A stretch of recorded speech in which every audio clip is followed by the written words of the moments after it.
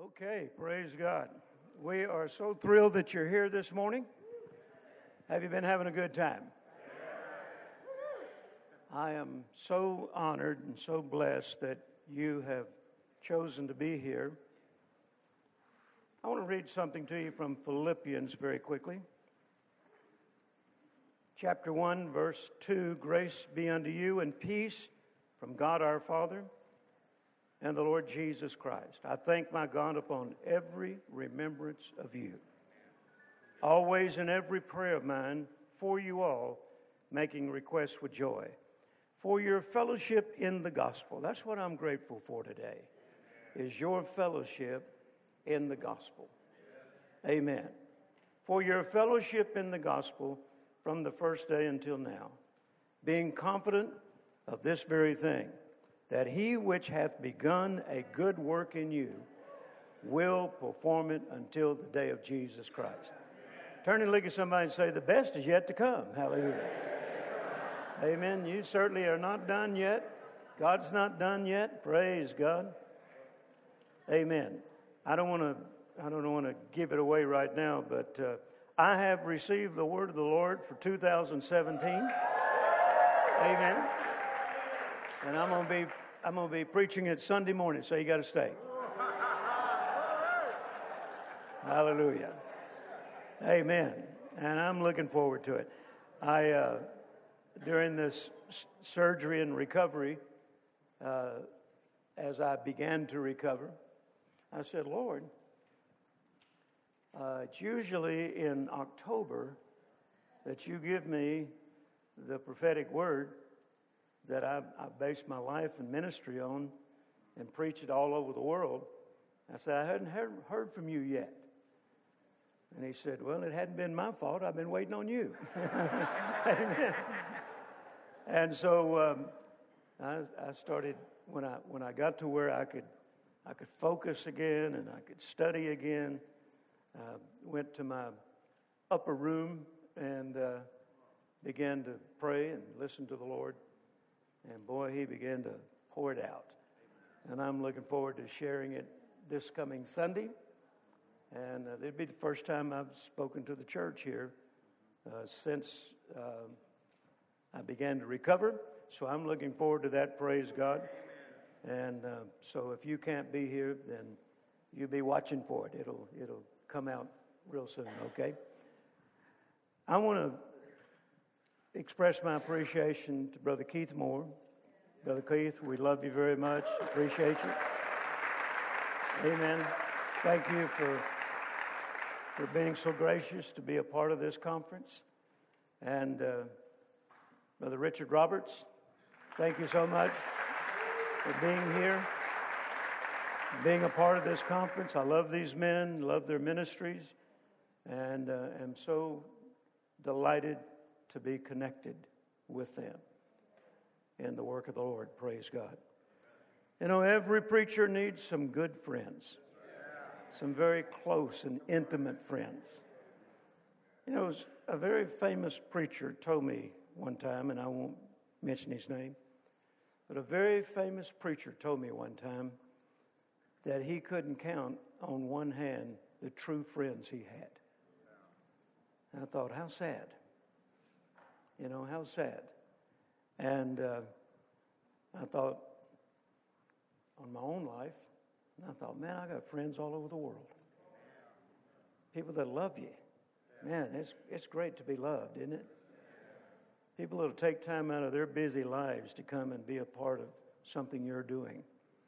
And I don't take that for granted. I appreciate that very, very much. I stepped in here yesterday and looked at all of you, and I thought, 47 years ago, there were 4 people who believed I was called. And 2 of them began to waver. You know? And look at me now, praise God. I got people that love me all over the world, hallelujah. And you're part of that group, praise God. And we're so delighted to have you here and have you connected with this ministry. And we pray for you and believe God for your success in every endeavor in the name of Jesus. Amen. So we want to get started this morning in the Word, and we want to welcome Brother Richard Roberts to come and to make an impartation into our lives. Amen. Look at your neighbor and say, I expect to receive an impartation from the Lord this very morning that'll take me higher. And give the Lord a shout and appreciation for Brother Richard. Amen. Bless you, Jerry. Love you, sir. Love you. Well, give praise unto the Lord this morning. Hallelujah. God bless you. You can be seated. Brother Keith, I've never heard or seen you more anointed than you were last night. Praise God. Praise God. Praise God. What a blessing you were to us. Hallelujah. Back in the late 60s and early 70s, we went on primetime television with specials, and they were seen by millions and millions of people, and we were doing them at the NBC studios in Hollywood, and so we were rubbing shoulders with the quote stars of this world on a daily basis. And during those days, my father was invited to go on many of the famous talk shows of those days. And he would always take me with him. And he would say, well, if you want me, my son is going to sing before you introduce me. And so I didn't have any choice in the matter. And so we went on the Tonight Show, and we went on the Merv Griffin Show, and we went on the Dick Cavett Show and the David Frost Show, and we went on the Mike Douglas Show. We went on all those shows that were very popular back in the early and mid-'70s. And we went on the Merv Griffin Show one day, and I sang, and then they interviewed Helen Gurley Brown, who at that time was the editor and founder of Cosmopolitan magazine, and she had just said she did not believe that there was a God. Merv had set her up. And he said, really? He said, well, with that, here's my next guest, Oral Roberts. I will never forget it. And Helen Gurley Brown was so caught unawares, and he seated my dad right next to her, and she just wilted. And he reached out and took her hand and said, Helen, there is a God, and he's very real. And she just wilted. And afterwards, he prayed a sinner's prayer with her. That happened a lot in those days. We went out, after that program was over, we went out the artist entrance. And when you go out afterwards, there are always the autograph seekers, and they have their autograph books. And the other guests that were on the show were all signing, and my dad was signing. And one lady walked up to me and said, are you anybody?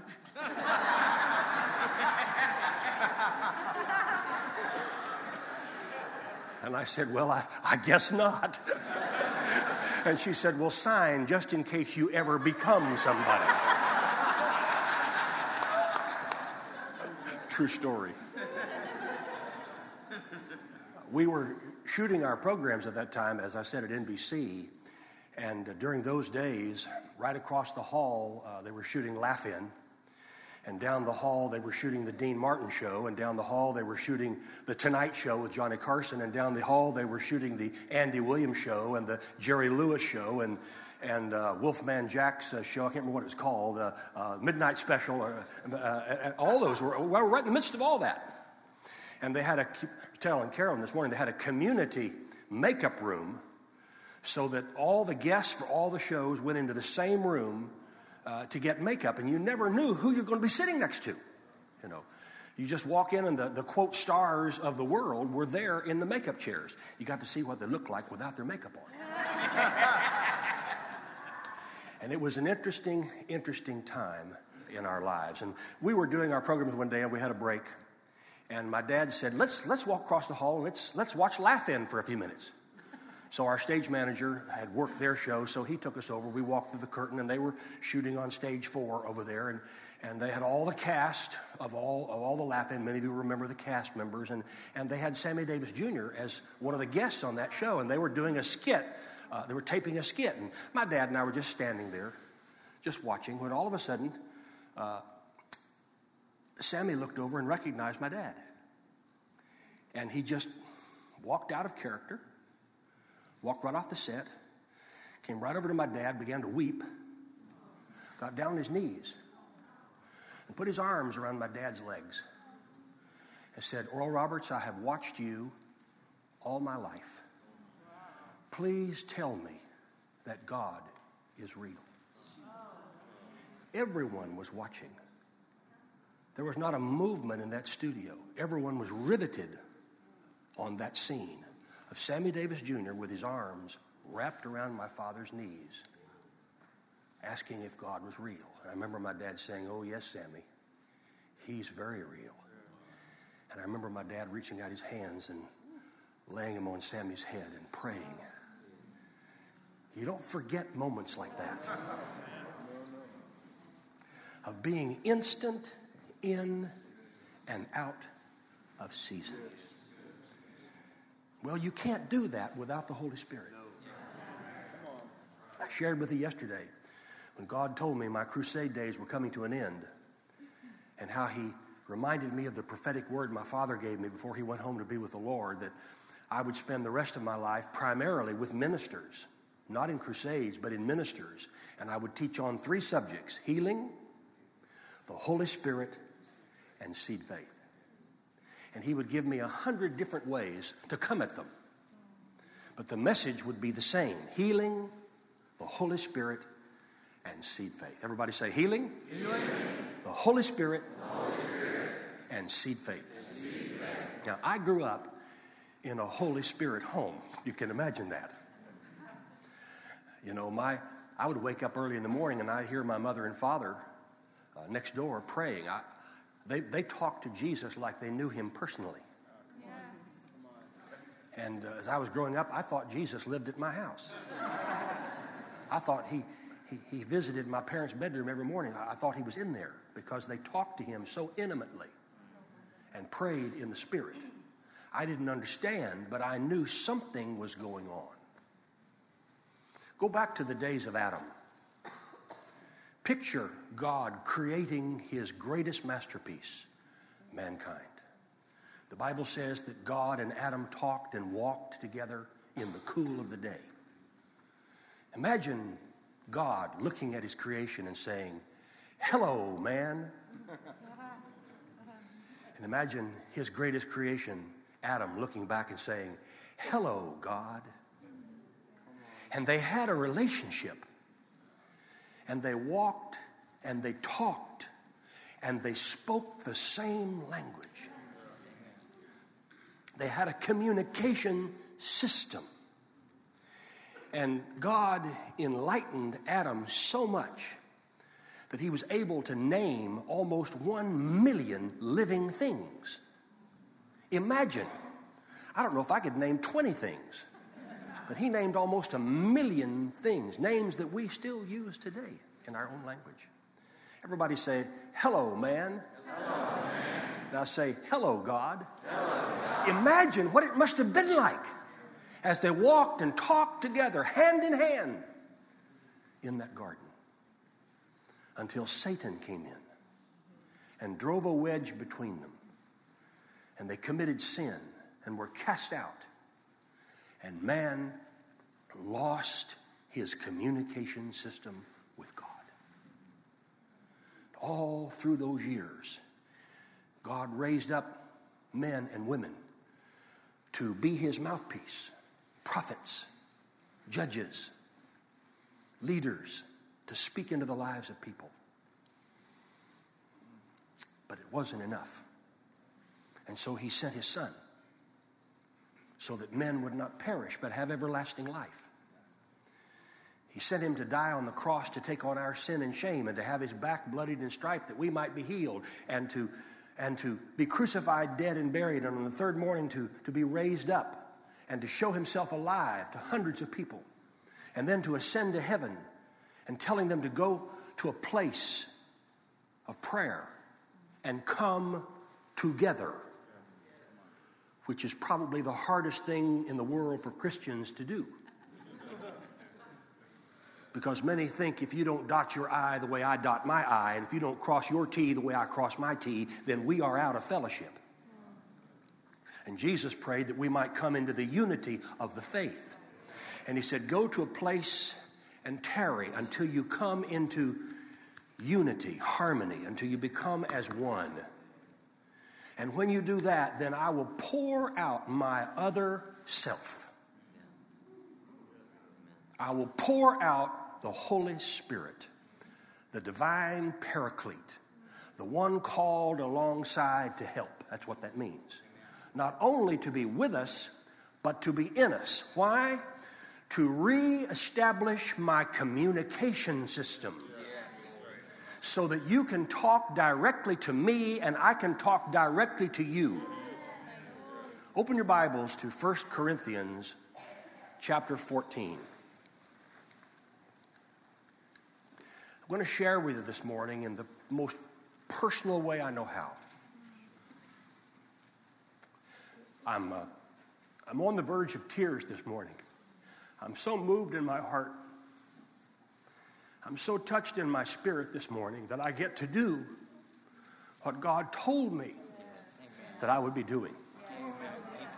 Just being here with you this morning is a fulfillment of what God said through my Father. And I'm just bursting on the inside this morning that I get the opportunity to do what I'm called to do. There's no greater feeling in the world than to do what God told you to do.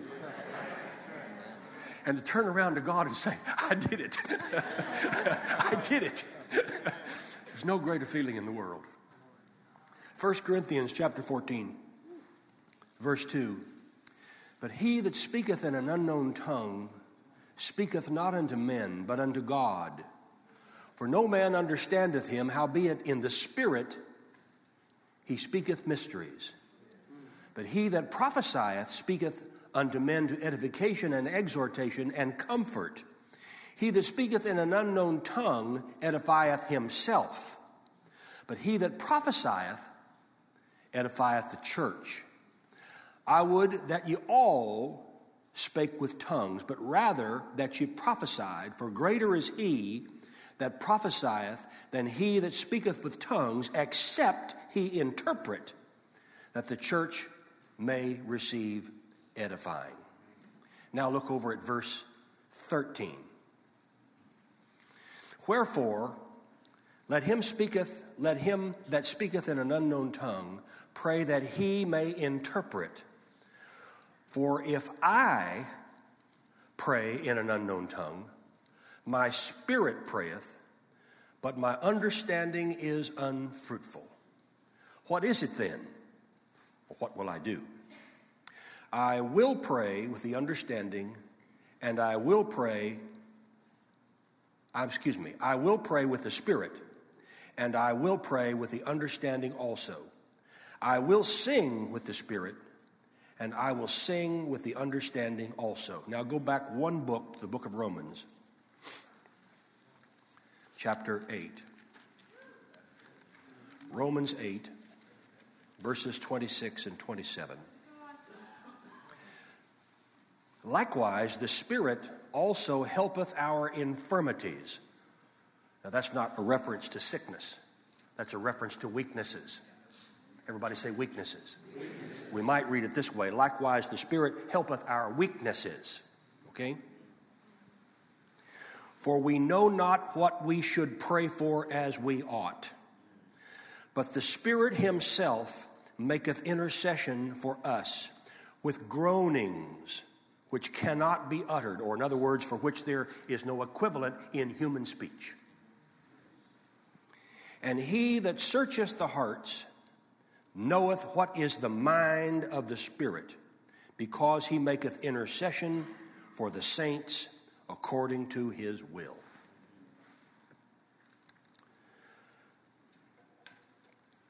When I was 19, 2 weeks before my 20th birthday, I gave my heart to the Lord. As I told you yesterday, I had wanted to be a nightclub singer. I'd been a rock and roll singer. I was the lead singer in a band in high school and in college, and I traveled all over the states, particularly in the Midwest.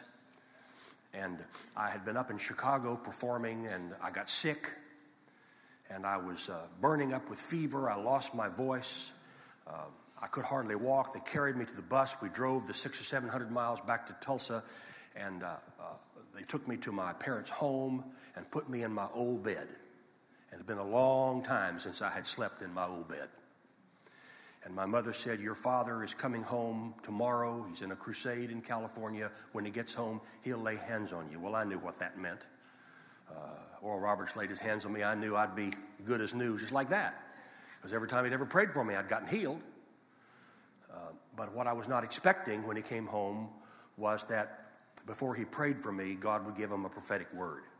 I was not prepared for that.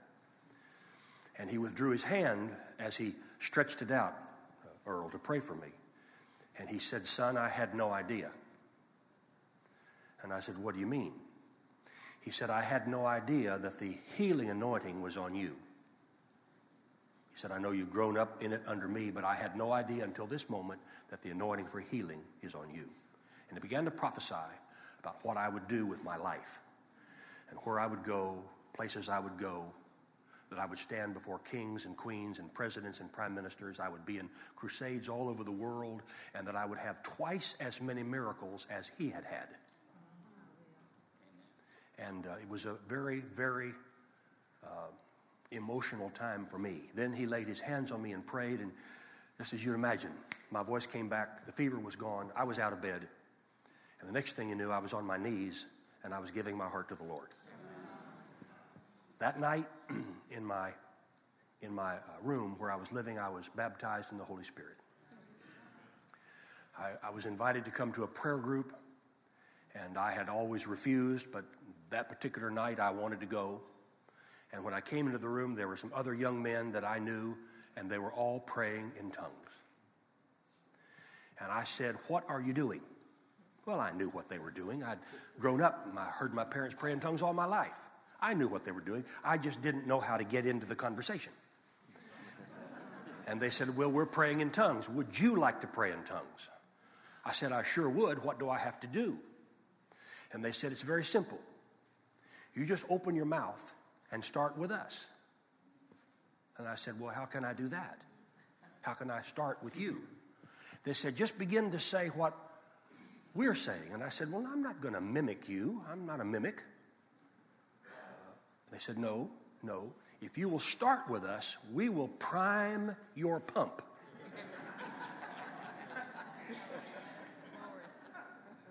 Well, that was a term that I was familiar with, because on the farm that we grew up in, we had an old pump that you had to prime before you could pump it. You had to pour a little water in to get a lot of water out. And you had to prime the pump. Well, when they said, "We'll prime your pump," I began to understand what they meant. And so I started praying, and I started to say what they were saying. And they said, "As you do that, God will take you into your own prayer language." I wasn't sure that I understood, but I was so touched by what I was hearing and what had happened that day in my life that I did what they said. And suddenly, some words began to come out of my mouth, but it changed. Suddenly, it wasn't what they were saying, it was what was inside of me. And I remembered the scripture that I had heard my father preach on so many times. And I'd heard him say that when a Christian or when a person gets saved, the Holy Spirit comes in and bears witness with their spirit that they're a child of God. It irritates me when I hear Christians and ministers say, "Well, when did you get the Holy Ghost?" Well, I got the Holy Ghost when I got saved. He came in. I couldn't get saved without the Holy Spirit coming in and taking up residence in my heart. And I grew up in those years where I'd see people say, "Well, you got to roll under the piano, you got to roll down the aisle, you got to tarry, you got to wait, you got to hold on, you got to let go."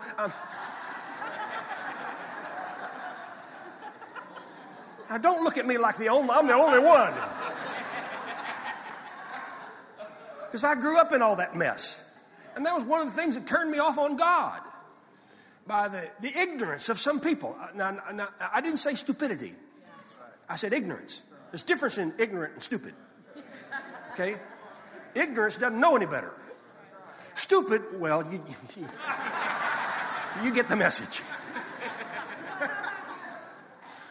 But I had heard all of that business, and I wanted something that was real. Something that I could get my arms around and was mine.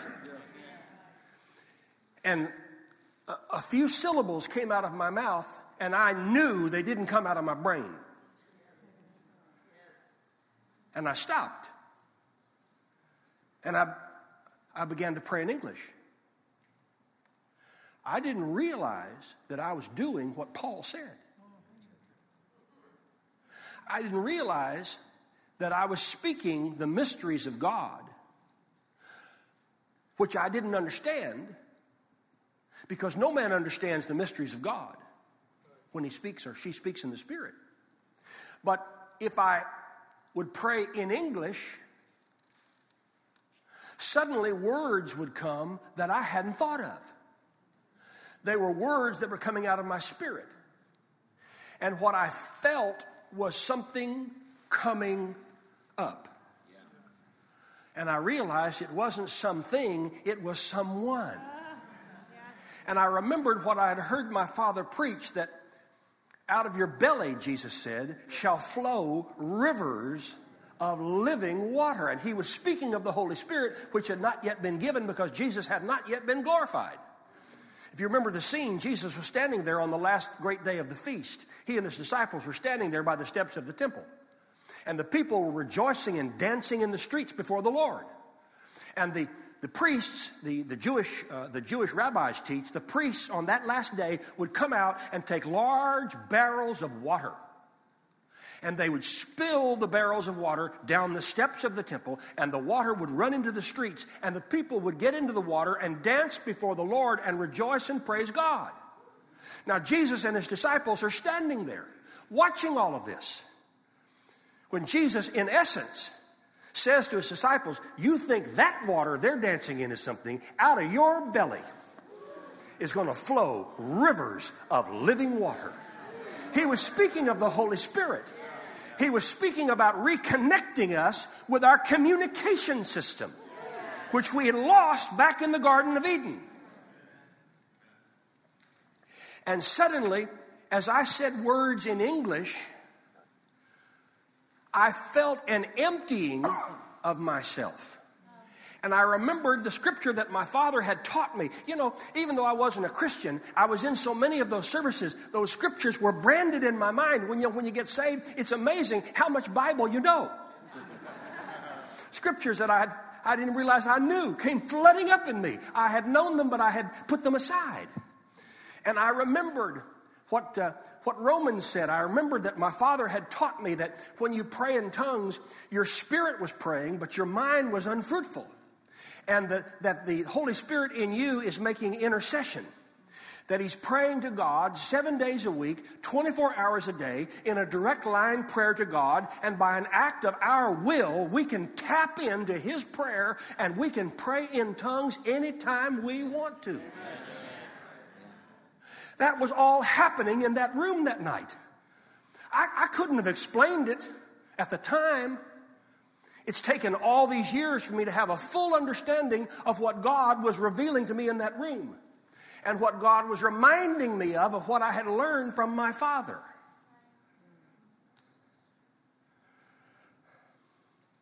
It was in, Lindsay, what year did my dad write that commentary? Was it 81, 82? 81, my father wrote, I think the first one was 81, wasn't it? One made into a Bible, like this Bible. In 1981, my father finished writing a commentary on the whole Bible. And my father would never accept the claim that some people made on his life that he was a scholar. He said, no, I'm an evangelist, I'm an apostle of the healing ministry, but he would never accept people calling him a scholar. But the truth is, my father was a scholar of the Bible. He knew the Bible better than anyone I'd ever met in my life. And if you took him on the Bible, you had better be prepared. We learned as children to be very careful when we said, Daddy, we enjoyed your message, because he would say, name 3 things about it you liked. So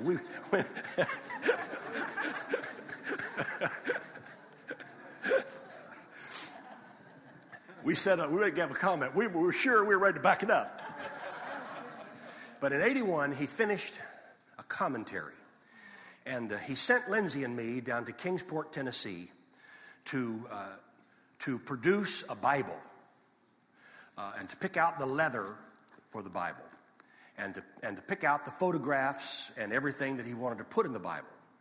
And he wanted it to say, Holy Bible with personal commentary by Oral Roberts. This is one I'm holding in my hands. And in the back is the commentary that he wrote from Genesis to Revelation. He had a special word about every book. And then whenever if you see yellow here, that means that's a passage that he's going to comment on. And it's out of print now. But Lindsay right now is in the process of taking this, not only what he had learned from the Lord up until 81, but also from 81 up until his homegoing in 2009. She's getting ready to produce all of that and to put that once again in a Bible form like this. And it's not ready, but it's coming. But I want to share something with you that not that many people have read. And that is from this commentary, because it is very, very special. Comments that come from these verses that I read in 1 Corinthians 14. I don't think it can be said any better than what I'm going to read. Notice, Paul states that tongues used in the believer's personal and private use and used in the gift of tongues is, number 1, spoken to God, not men. What is spoken in tongues to God, no man understands, and it is not intended for him to understand. And 3, the tongues are spoken in the Spirit and are therefore mysteries to the intellect or mind of man. In other words, now he's speaking of himself like Paul was speaking of himself. When I, in my private personal prayer language, speak in tongues, I'm speaking only to God. But if in a public meeting the Holy Spirit wills that I speak in a gift of tongues, that too is to God. For men to understand, it will have to be interpreted, as we will see shortly. Prophecy is spoken in one's own tongue because its purpose is to lift up other believers, therein helping the church. Tongues, on the other hand, edifies the speaker's spirit, bringing spiritual release and inner therapy. In verse 5, Paul uses the pronoun I, meaning himself or other individual believers, as speaking in his own personal prayer language. As he states, I would that ye all spake in tongues, private devotional tongues, to build up yourself. Notice, number 1, every believer could but didn't. 2, every believer could if he willed to do it. Paul would not have told them he wanted them all to use the prayer language of the Spirit if they didn't already have it in them. Every believer has the Holy Spirit. Tongues are in the Holy Spirit, and he, the Spirit, gives power of utterance.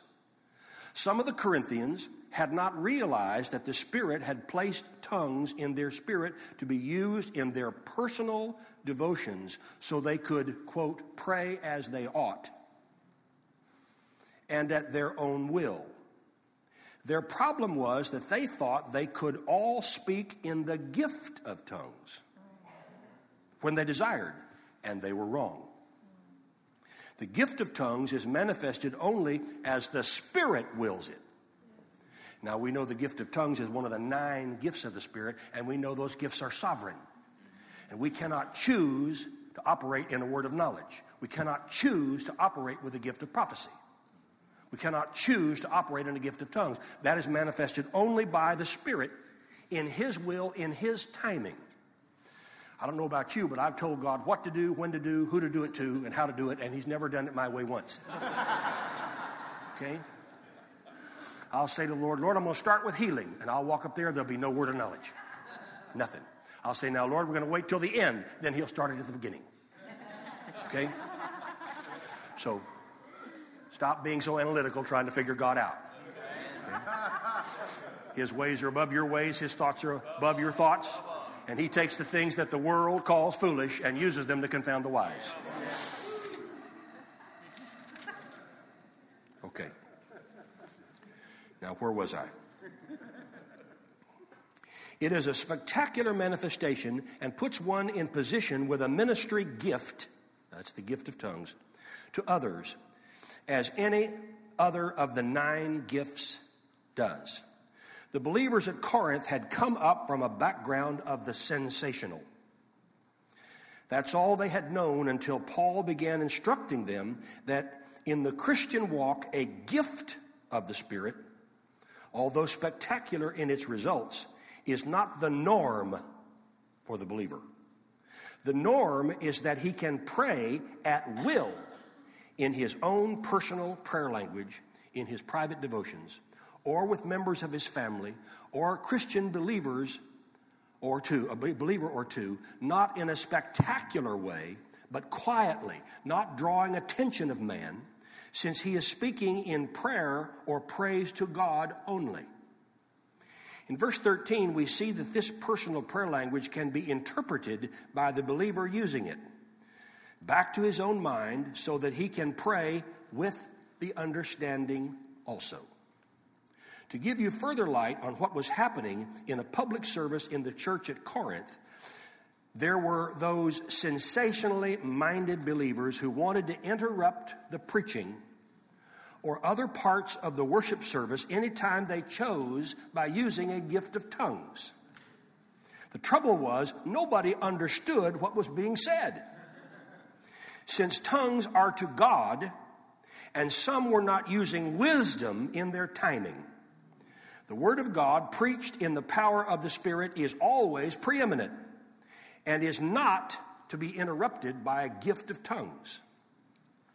In a church where tongues are understood, the Holy Spirit may choose a time in the service when a gift of tongues will help, if interpreted, giving further evidence, building up in the Spirit, to other believers.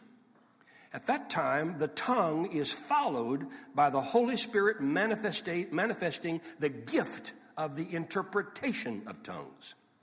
That Spirit-given ability given to the one who spoke in tongues, gift or to another believer nearby, to interpret back to the mind of the believers God's response.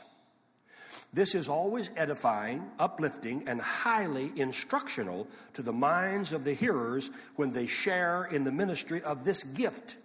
Instead of being dumbfounded by it, the incomparable benefits of tongues and interpretation must have their place in the lives of all believers. Now he moves on to the 13th to the 19th verse. Paul makes it even clearer when he says to the individual believer to speak in tongues, then pray that he may interpret back to his own mind. In verse 14, Paul speaks autobiographically. If I pray in tongues. Everybody say, if I. If I. Now, he's gone away from the operation of the gift of tongues and gone into his own daily devotional prayer language. And there's a major difference. And many a Pentecostal and charismatic has explained it wrong. And many of the so-called mainline denominations, who in many cases know the Bible better than many Pentecostals and charismatics, know that there's a difference. And sometimes that's why they call us heretics, because we don't know how to explain what we mean.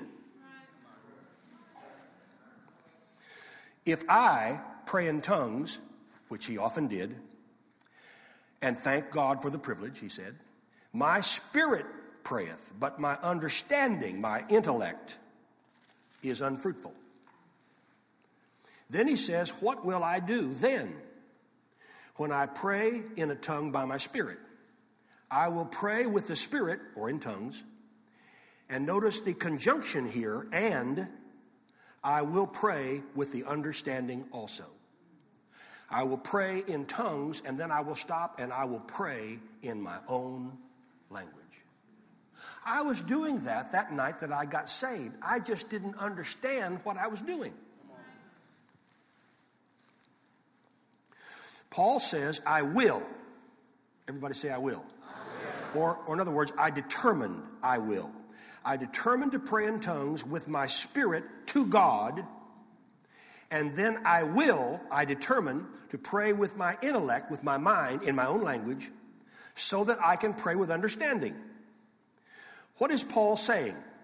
In brief, Paul is saying he uses his will to pray in tongues first when he prays. He prays in tongues first because tongues are to God. He wants to start his prayer in his spirit and with his spirit rather than his mind. Why? Because the mind is incapable of praying in the will of God. It simply doesn't know what to pray for. We all know it's true. It's very difficult for our mind, which is often involved in our need or our problem, to be freed up to pray or even to know how to pray. And then it leaves us unable to pray properly.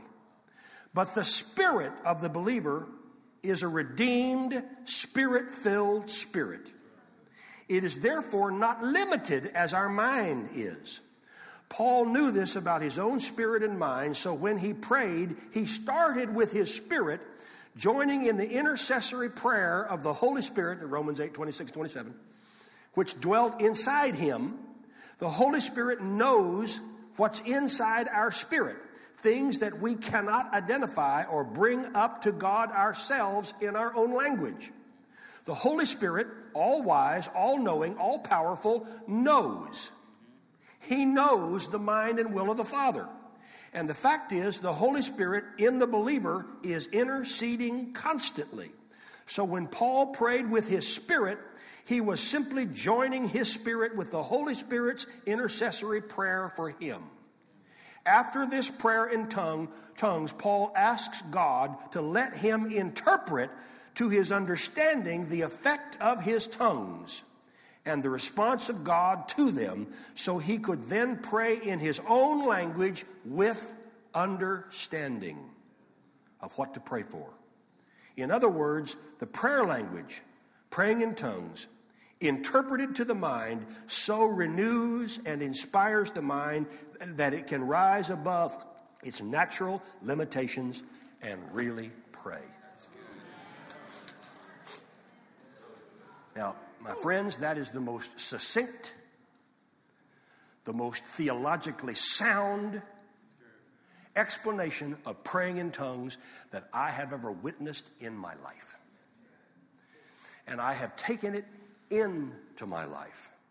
And this is something that I've never done before. I've never taken this commentary and read it aloud. But we're getting ready to produce it again. And I felt that it would be a tremendous blessing to you. Now, many Christians fall into a trap because of their teaching. They have been taught that once they speak in tongues with what they called initial evidence, that you have arrived and you don't ever need to do it again. That could not possibly be farther from the truth. As I don't know about you, but I don't know what to pray every day of my life. I've got to have help. I don't know what to pray for. I face situations. I face problems. I have Satan coming against me. He attacks the healing ministry and the prophetic ministry probably more than anything else. And I've got these darts that are coming at me all the time. And that's, as I told you yesterday, that's one of the reasons why I didn't want to go into the ministry. I didn't want to have to face what my father faced. And I have this situation all the time. Well, that night, with those young men as I prayed in the Spirit, and then I began to pray in my understanding. I did it for a while, and then I let it wane. I let it go by. And I fell into the trap that many Christians fall into. I only prayed in tongues when I was really happy or when I was really sad. But in the middle, I didn't seem to pray much in the Spirit. I had to be almost provoked. I had to be almost provoked by being hurt or having something bad happen, and then tongues would rise up. Or when I was hilarious in joy, I would break into tongues. But I got news. Life is in the middle. It's in the middle. Because you're not always up here and you're not always down here. Most of the time you're right in here. I remember once we were watching Brother Jerry on television, and Jerry said a question, said, what do you call the space between when you sow your seed and when you receive the harvest? Lindsay took off her shoe and threw it at the TV and said, you call it hell, Jerry, you call it hell.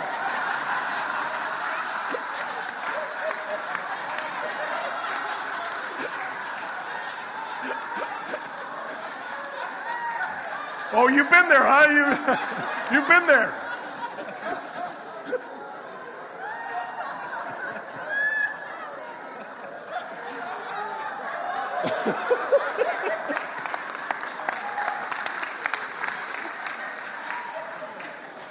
Well, if you're honest, you've said the same thing. But you see, you're not always up here, and you're not always down here. You're in here. Life's in the middle. Faith begins at 12:01.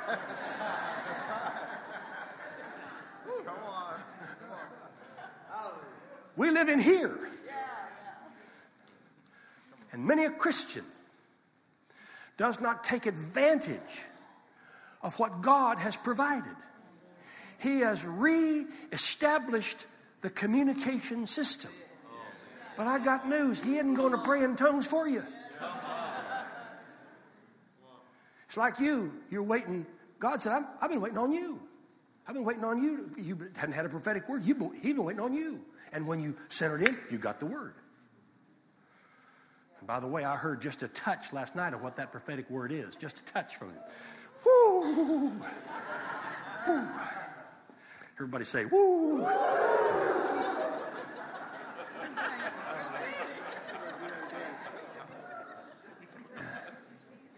When Lindsay and I got married, I was so jealous because we'd get ready for bed at night and we'd start praying and she'd just burst into tongues.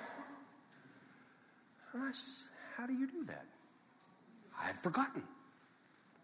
I'd forgotten what had happened years before. I was now in my 30s, and this was back when I was 19, and I'd forgotten. And she just had fluency. She could, just at the drop of a hat, she could just pray in tongues. And then she could stop and pray in her own language, and I could tell the words she said in English hadn't come out of her mind. And I began to remember. You know, we forget things. That's why in the world, they take you back for continuing education. One thing I love about doctors is they're always going back to relearn and learn new techniques. We Christians have a tendency to think, well, we've arrived. We don't need to do this anymore. We don't need this. We don't need the teaching on faith like we got from Brother Keith yesterday. We're better than that. We're above that. I got news. We're not above that. We're below that. Why do you think the NFL has basic training before they start their preseason? They go back and they run those tires and those workout dummies and all those things that they do. They have to get into training. We need to get into training. We need to go back and revisit those things and have them replanted in us so that we can teach it ourselves. But I got news. If it isn't operating in you, it isn't going to operate in your congregation. Because I got news. If you're not praying for the sick in your church, ain't nobody going to be getting healed. If you're not teaching on the baptism of the Holy Spirit and praying in tongues, there aren't going to be many people praying in tongues. If you're not giving people an opportunity to get saved, there aren't going to be many people walking the aisle and giving their heart to the Lord. You get what you preach. And if you don't teach much on seed faith, your offering is going to be pretty pitiful. Until you show the people that they have an opportunity to receive from the Lord as opposed to just give. We'll talk about that tonight. But I was so jealous because she could pray in tongues just at the drop of a hat. Boom, and she could pray in tongues. Then she could stop and pray in her own language. And it reminded me of what I had forgotten. And I said, help me. And she was so kind. Help me. And I started back where I was when I was 19. And just a few little syllables came out. Didn't seem to make any sense. Well, I realized I was just speaking the mysteries of God. It wasn't supposed to make sense to me in the first place. But then I would stop and I'd say something in English, and I realized it wasn't coming out of my mind. It was coming from my spirit. And I felt an inner release on the inside. And it wasn't long until I was able to do what she was doing full time. And I've spent countless hours with my father on this subject since then. Learning and relearning and going back and reading it again and starting from scratch and taking those, what you call continuing education courses and learning.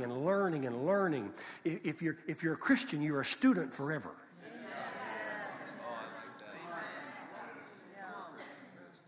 You're not a professor, you're a student. You're still learning. My father was a learner up until the day he went home to be with the Lord. He was constantly learning. And he'd call me and said, guess what I just learned from the Bible? He's 91 years old, still learning. He was a student. He always called himself a student of the Bible. He would never let anyone call him a scholar. He was a scholar, believe me. I pitied people who tried to take him on of the Bible. And I got that communication system reestablished. And then after several miscarriages, Lindsay delivered a full-term baby, Richard Oral. Looked perfectly healthy at birth. Within 36 hours, he was dead in my arms. And we didn't know what to do. And we joined together. And we were groaning, and the pain was so deep and hurt so bad. And the world was saying, here you are. You're in the ministry. You're Oral Robert's son, and your baby dies in your arms. And people can be cruel. And sometimes Christians can be cruel. We had no one to hold on to but each other. And we began to pray in tongues. And it hurt. But as we prayed in tongues, and we felt like we were joining into the Holy Spirit's prayer, and we began to pray in English, and God began to say back in English to us. And He began to give us insight, and He began to give us understanding so that we could make it through that tough time. And I remember after the memorial service, when I'd stood before that congregation and said, even if God slays me, I will trust Him. Come on. And I got on a plane not long after that for my first crusade in Nigeria. And Lindsay was going to stay at home because we expected she'd be taking care of a new baby. And I was going by myself to Africa. And I was getting ready to board the plane, and she said, I'm going with you. The Lord wants me to go with you. She said, my healing is in Nigeria. Wow. And I said, honey, you've just had a baby. She said, I am going. Now, I always get the last two words in my home. Yes, ma'am.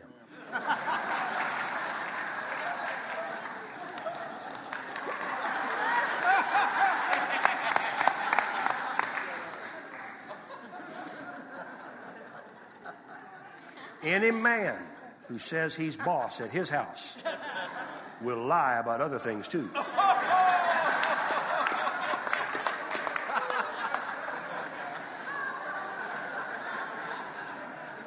And any man who says he understands women is kidding himself. And there's a reason why we don't understand you women, because when God created you, we were asleep.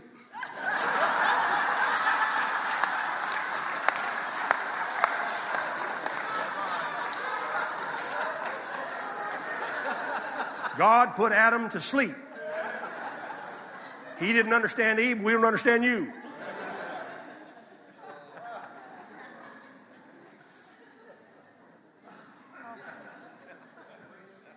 Let me bring this to a climax now, because this is part of my assignment, especially to ministers. In this world in which we live, with all of the hatred, with all of the violence, protesters in the streets the last few nights, with all that's going on, with the threat of terrorism, with those who have a different agenda for our nation, those who want to come in and put us under a different type of law, with the threat against our Supreme Court, with the threat against the founding principles of this nation, which have been taken out of our public school textbooks by the secular humanists. With all of that's going on, if ever there was a time to pray in tongues and to get understanding, to be the light that God has called us to be, now is the time.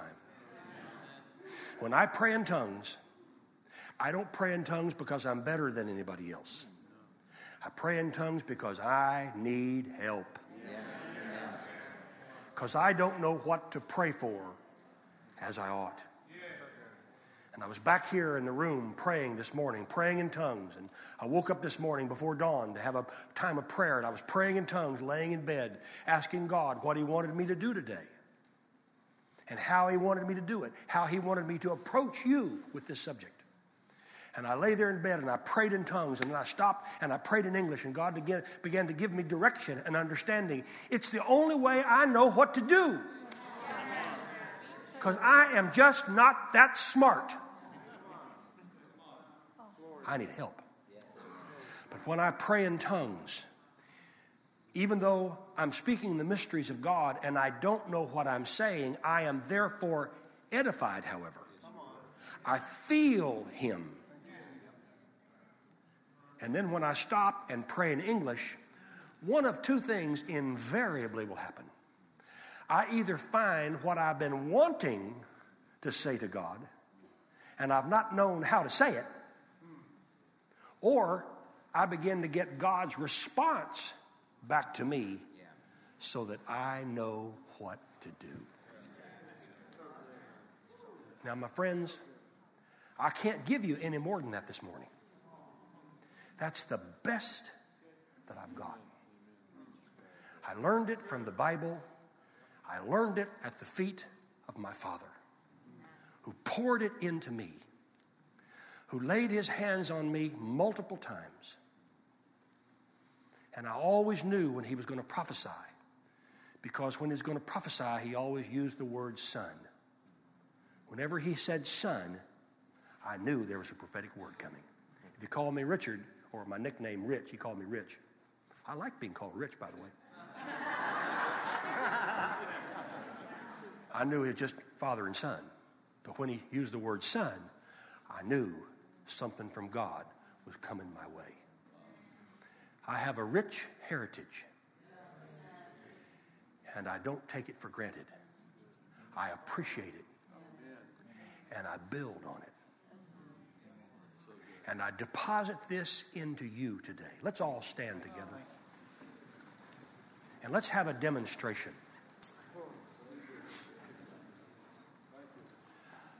I want you to raise your right hand today and make a faith statement with me, okay? Now, I don't want you to think that I'm saying this, that everyone is not doing this, so don't misunderstand what I'm going to say. But just say this with me. Father, from today, when I pray in tongues, I will then stop And then I will pray in my own language. And I will believe that you will illuminate my mind. And you will give me the interpretation to my own daily devotional prayer language. I understand that's different from the operation of the gift of tongues and the gift of interpretation of tongues. Those are two of the 9 gifts of the Spirit that Paul listed in 1 Corinthians chapter 12. I'm not talking about that because that's sovereign. Only you can manifest that. And only in your timing. But Lord, I'm talking about my daily devotional prayer language. Praying in tongues. Praying in the Spirit. Which you said, through Paul, you wished everybody did. So if he wished it, I can do it. And I will do it. I will pray in tongues every day of my life. Not because I'm better than anybody else, but because I need help. And when I do, I will stop and I will pray in my own language. And I believe that when I do, you will give me understanding. You will give me ideas. You will give me insight. You will give me new concepts and new and innovative ways of doing things. Because I'm your child. And today, I declare I have a communication system with God. And I'm going to use it every day. Oh, hallelujah. Somebody give praise to the Lord. Come on, give a shout of praise to the Lord. Sibra casa, lift your voice. Moti andana kasita kastambra. Yoseti kisimbra. Ya, yit. Yitsaka sondi kistimbra casa. Me shambra kasata nakasia. Solo mokotondi atana kasambra casa. Seyat siti astambra casa. Now stop. Stop. Remember, Paul said, I will pray with the Spirit and I will pray with the understanding. That means you can start and you can stop. You don't have to be like someone who starts, then they have to lay on the floor and pray for 3 hours. You don't have to do that. It's like the faucet in your bathroom. You can turn it on and you can turn it off. You can start the water and you can turn it off. He said, I will pray with the Spirit and then I'll stop and I will pray. In other words, I'll turn it on and I'll turn it off and then I'll pray in my own language. So you can start and stop at will. Most of the time, I do it in my own daily devotional prayer time. Nobody ever hears me. I don't do it for show. I don't wear a badge that says, look at me, I'm baptized in the Holy Spirit. I don't stand on the corner with a placard. I speak in tongues. I don't do that because that would turn people off. It turns me off, and I'm a Christian. You know? That's why I don't like honk if you love Jesus stickers on cars. You know? I don't need to honk my car. I don't know why I said that, but I did.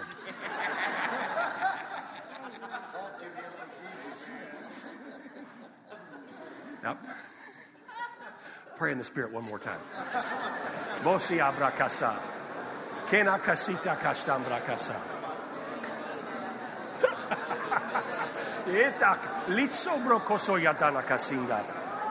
Now stop and begin to pray in English out loud right now, everybody. In English, not in tongues. And you're going to find ideas and insights and concepts that will come up out of your spirit from God.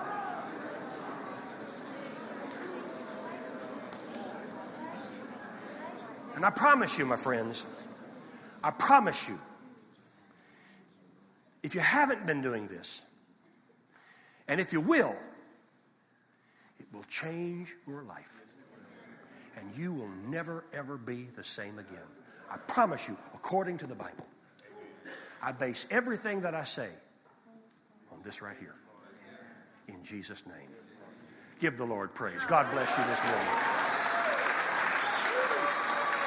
Hallelujah. Man, what a word. The Holy Spirit. Hallelujah. Man, just go ahead and be seated for a moment. You know, we're a little bit before our time for this session to end, and instead of starting the next session with it, if I could have Lourdes, if you could come up. Lourdes, there you are. Come on, give Lourdes a hand.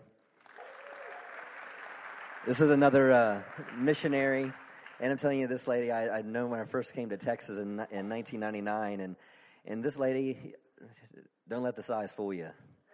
She would just pack her bags and just say, I'm going to Africa, and she'd be gone a year. and I just, when she was coming home, she just was determined to be here. She came here from Uganda, and then you were on the airplane for 23 hours, is what I heard. And you hadn't eaten or had anything, and come to find out you had malaria. And the doctor said he didn't know how you were still alive, but God.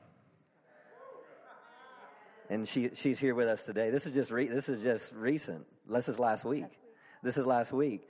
But I'm telling you, she is healthy. She is whole. She's strong in the Lord and the power. This is a woman of faith. And I just want her real briefly just to share what she does and her heart for missions and what you do in Uganda. Thank you. Thank you so much. I'm just very humbled to be here. I just learned from my father in faith. These are the generals. I was sitting there, and the Holy Spirit said, Lourdes, these are the generals of faith. I said, yes. Brother Jerry, Miss Carolyn, all of them, they are just a spiritual father for me for many, many, many years. So I'm the fruit. They imparted in my life greatly.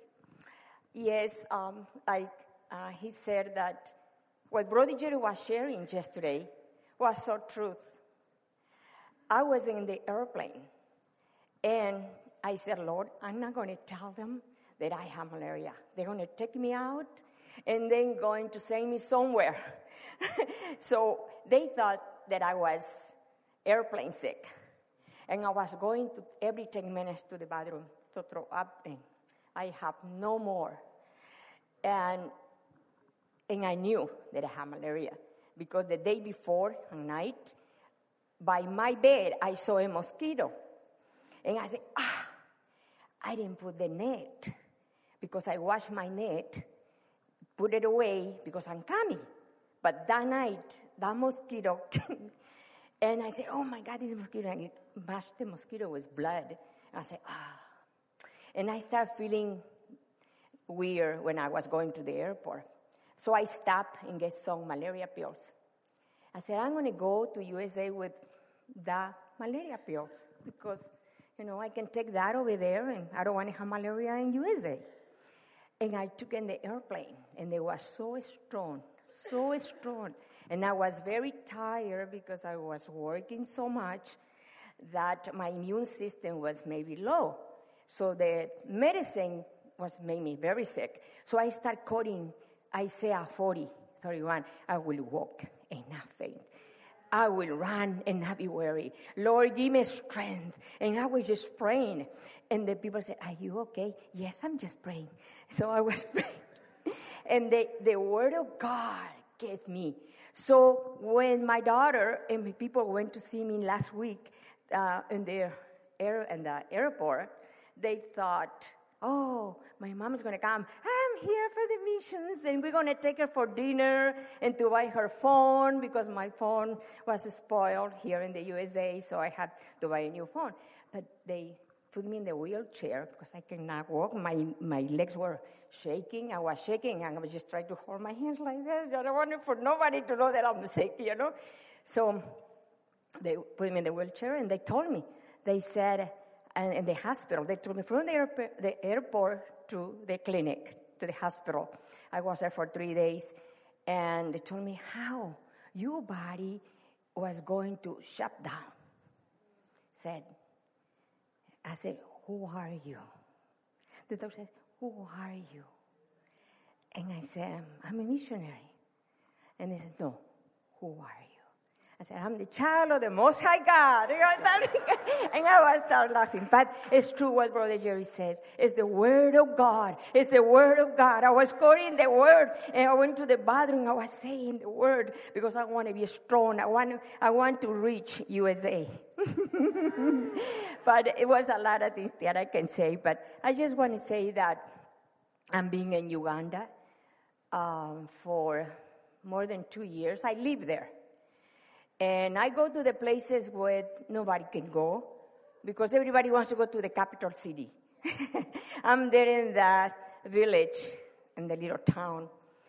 And I really, this year was the one that I made my Taking a Leap of Faith Ministries. That's the name of my ministry. Is Taking a Leap of Faith Uganda. I'm an NGO in Uganda. So I have that office in Uganda, and I'll live there until, God tell me something else. But I did 3 water wells. 3. Was no water. People were dying. The children were just dying. They were very bad. So I said, Lord, what I should do? The Lord said, give them water. So I did 3 water wells. I put cement, and in the water well I wrote with red. I said, I am the living water. If everyone comes to me, they will never thirst again. So the people, they stay there. I said, what did they say? Everybody reads that. But they got with the jerry cans and picks the water. Just walk miles and miles just to pick the water. So I did 3 water wells and a big, huge bathroom for the children because they had no way to go to the toilet. And then I'm being rescued some children from witchcraft, mistreated. They were abandoned. Girls, 12, 11 years old, they were raped because they will pick the water, and men comes and then just rape them. And just before I came, 2 of them, they just got birth. So I had to take those babies to another place, and because I don't have it right now, I'm just asking the Lord for a place that I can buy something, to construct something for them, because I see the need in the youth and in the children. My focus, the Lord, I heard the voice of the Lord so clear to me. He says, Lourdes, I wanted you to teach these young children, this young generation about me. I'm coming soon. They're going to see me coming. So I said, okay, God, in this village, how many? So I give an announce. I'm going to teach a vacation Bible school. So I was giving these things. And in this village came 150 young people. I was shocked to see this young. Everyone was like feeding me the Word of God. The first thing they asked me is Bible. Can you give me a Bible? So what I did is, Father, I said, I don't have right now the money. I need a Bible. I need a week Bible, Father. And I was start praying and praying in tongues. Yes, praying in tongues in the Spirit. And I heard the phone. It was my office. And I think it was Brother Jerry. Brother Jerry saying, Brother Jerry knows how to hear from God. He hears the Holy Spirit every time. And he says, Brother Jerry said, from Texas, they sent this money. I said, I'm going to send you for the Bibles. And I took that money and I put it in my car. I went 4 hours driving to the capital city to buy the Bibles. When I come back, everyone, I had the pictures. Everybody has the Bible. And they were like this with the Bible. They were happy. And the little ones, and the children, the little ones, you should see. They were coming to us and say, can you pray for us? Can you pray for this? You know what they did? I was teaching them to plant a seed so they can have a harvest. So because they're so poor, they don't call them poor anymore. They call it like a misery. because so poor of the poorest, you know. So one little boy, and I had a picture. He is 6 years old. He brought me one egg, in his hand. His hand was like this, right? And when he saw the hand, he brought me the egg. And he said, I want to give you an egg. And I said, oh. He said, that is a seed. It's a seed. Because if I give to missionary an egg, I will get many eggs. So he said, I said, yes. So I said, and what happened with your hand? And I realized he's paralyzed. He was like that. So in the picture, I don't know if somebody saw my newsletter, I have, even with this bracelet that I carry that says courageous, I always carry this. I have another one in here, and he was looking to my bracelet. And I noticed that he wanted, so I took the other one, and I said, let me put this one in your hand. So he wants to give me the hand. He wants not in this one, he wants in this one. So I was waiting. I said, in the name of Jesus, you can do it, you can do it. And he managed. We were praying, and all the kids around were looking, huh? And he managed. And he gave me. So I took one of my bracelet, and I put it in him. Because I give it to every child. These rubber bands, in colors. It's a purple one. So I gave it to him, and he was happy. And I said, let me pray. So when I took his hand like this, it was so beautiful. He took like this. His hand was so twisted. It was like this. And the other hand, he go, thank you, Lord. He started crying with his other hand, 6 years old. Those things are precious. And that is because of me. It's for all of you. That is belong to you. All those things, I think God is seeing that the harvest is in your way.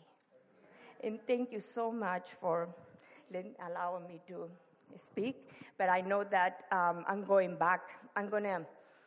This has been such a beautiful time for me. I cannot have words to express all the teaching. I was coming desperate to hear. It remind me this is back to the basis. Back to the basis when Brother Jerry has back to the basis. We had to go back to the basis. And that's what has happened to me. It's like a revival going on because I give too much. And so this is a revival for me too. So thank you so much, and God bless you.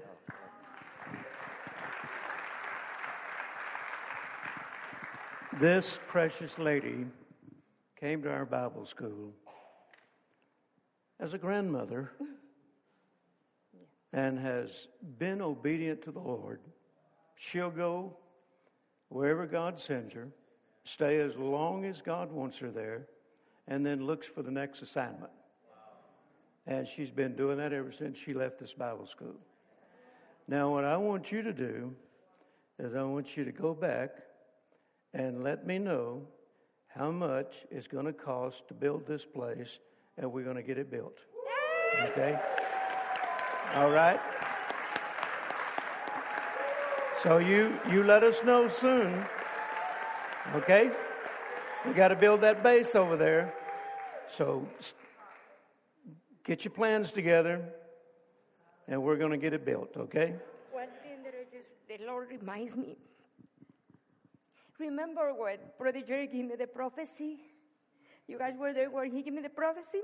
He said, Lourdes, the Lord says, all the things that will come to you is from me. And it was true, that happened. A mayor from the city came and says, I saw you work. Who is this lady doing this and that? The whole town, all the authorities want to know me and they embrace me. And I didn't know that they know. I just doing things because of God. I don't want a popularity, but they know. So this mayor came and says, I want to give you 60 acres. 60 to build. And I said, really? He took me and I said, oh my God, big.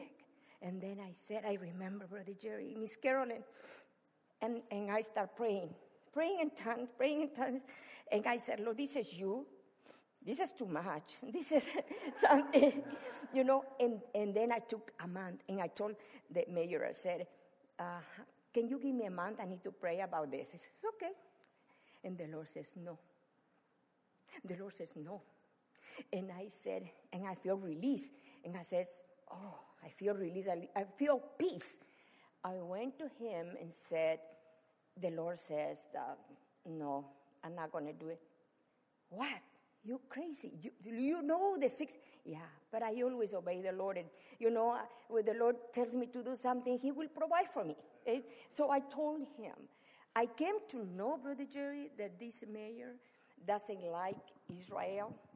They was doing bad things. And people were telling me, he said, how you know?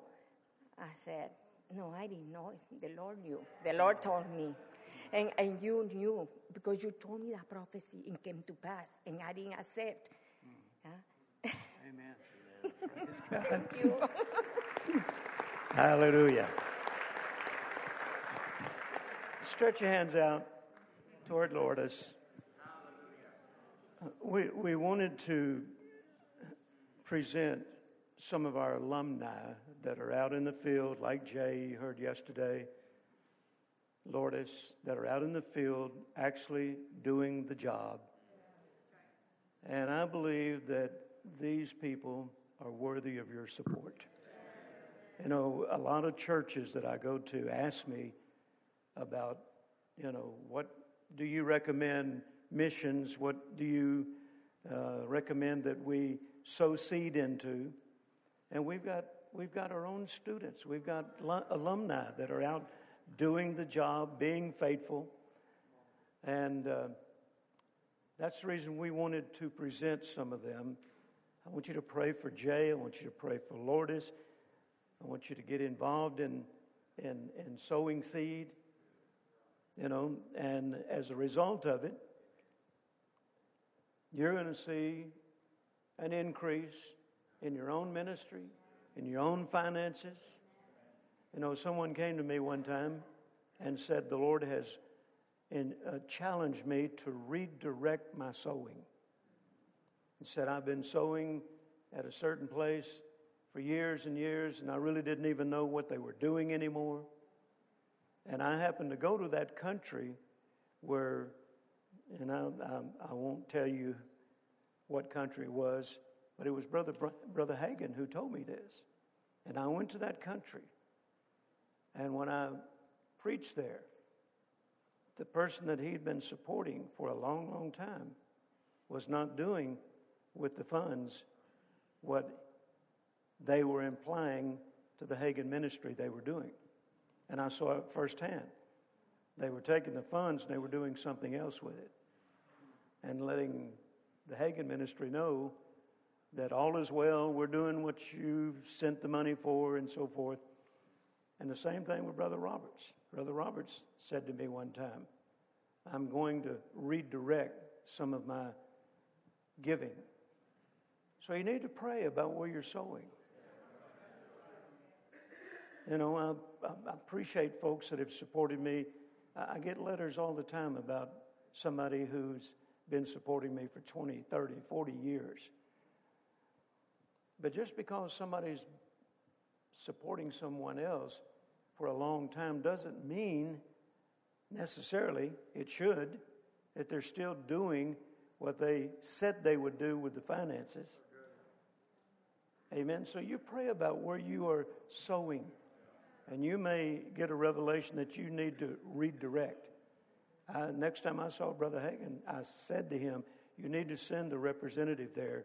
Your money is not doing what they're telling you it's doing. And they did. They sent someone there from their ministry and found out that they needed to redirect their seed. So, we're a ministerial organization. We all need to get involved in missions. World missions, and right here at home as well. And these are good ministries. We know them. They're doing what they say they're going to do with the finances. So you pray about that.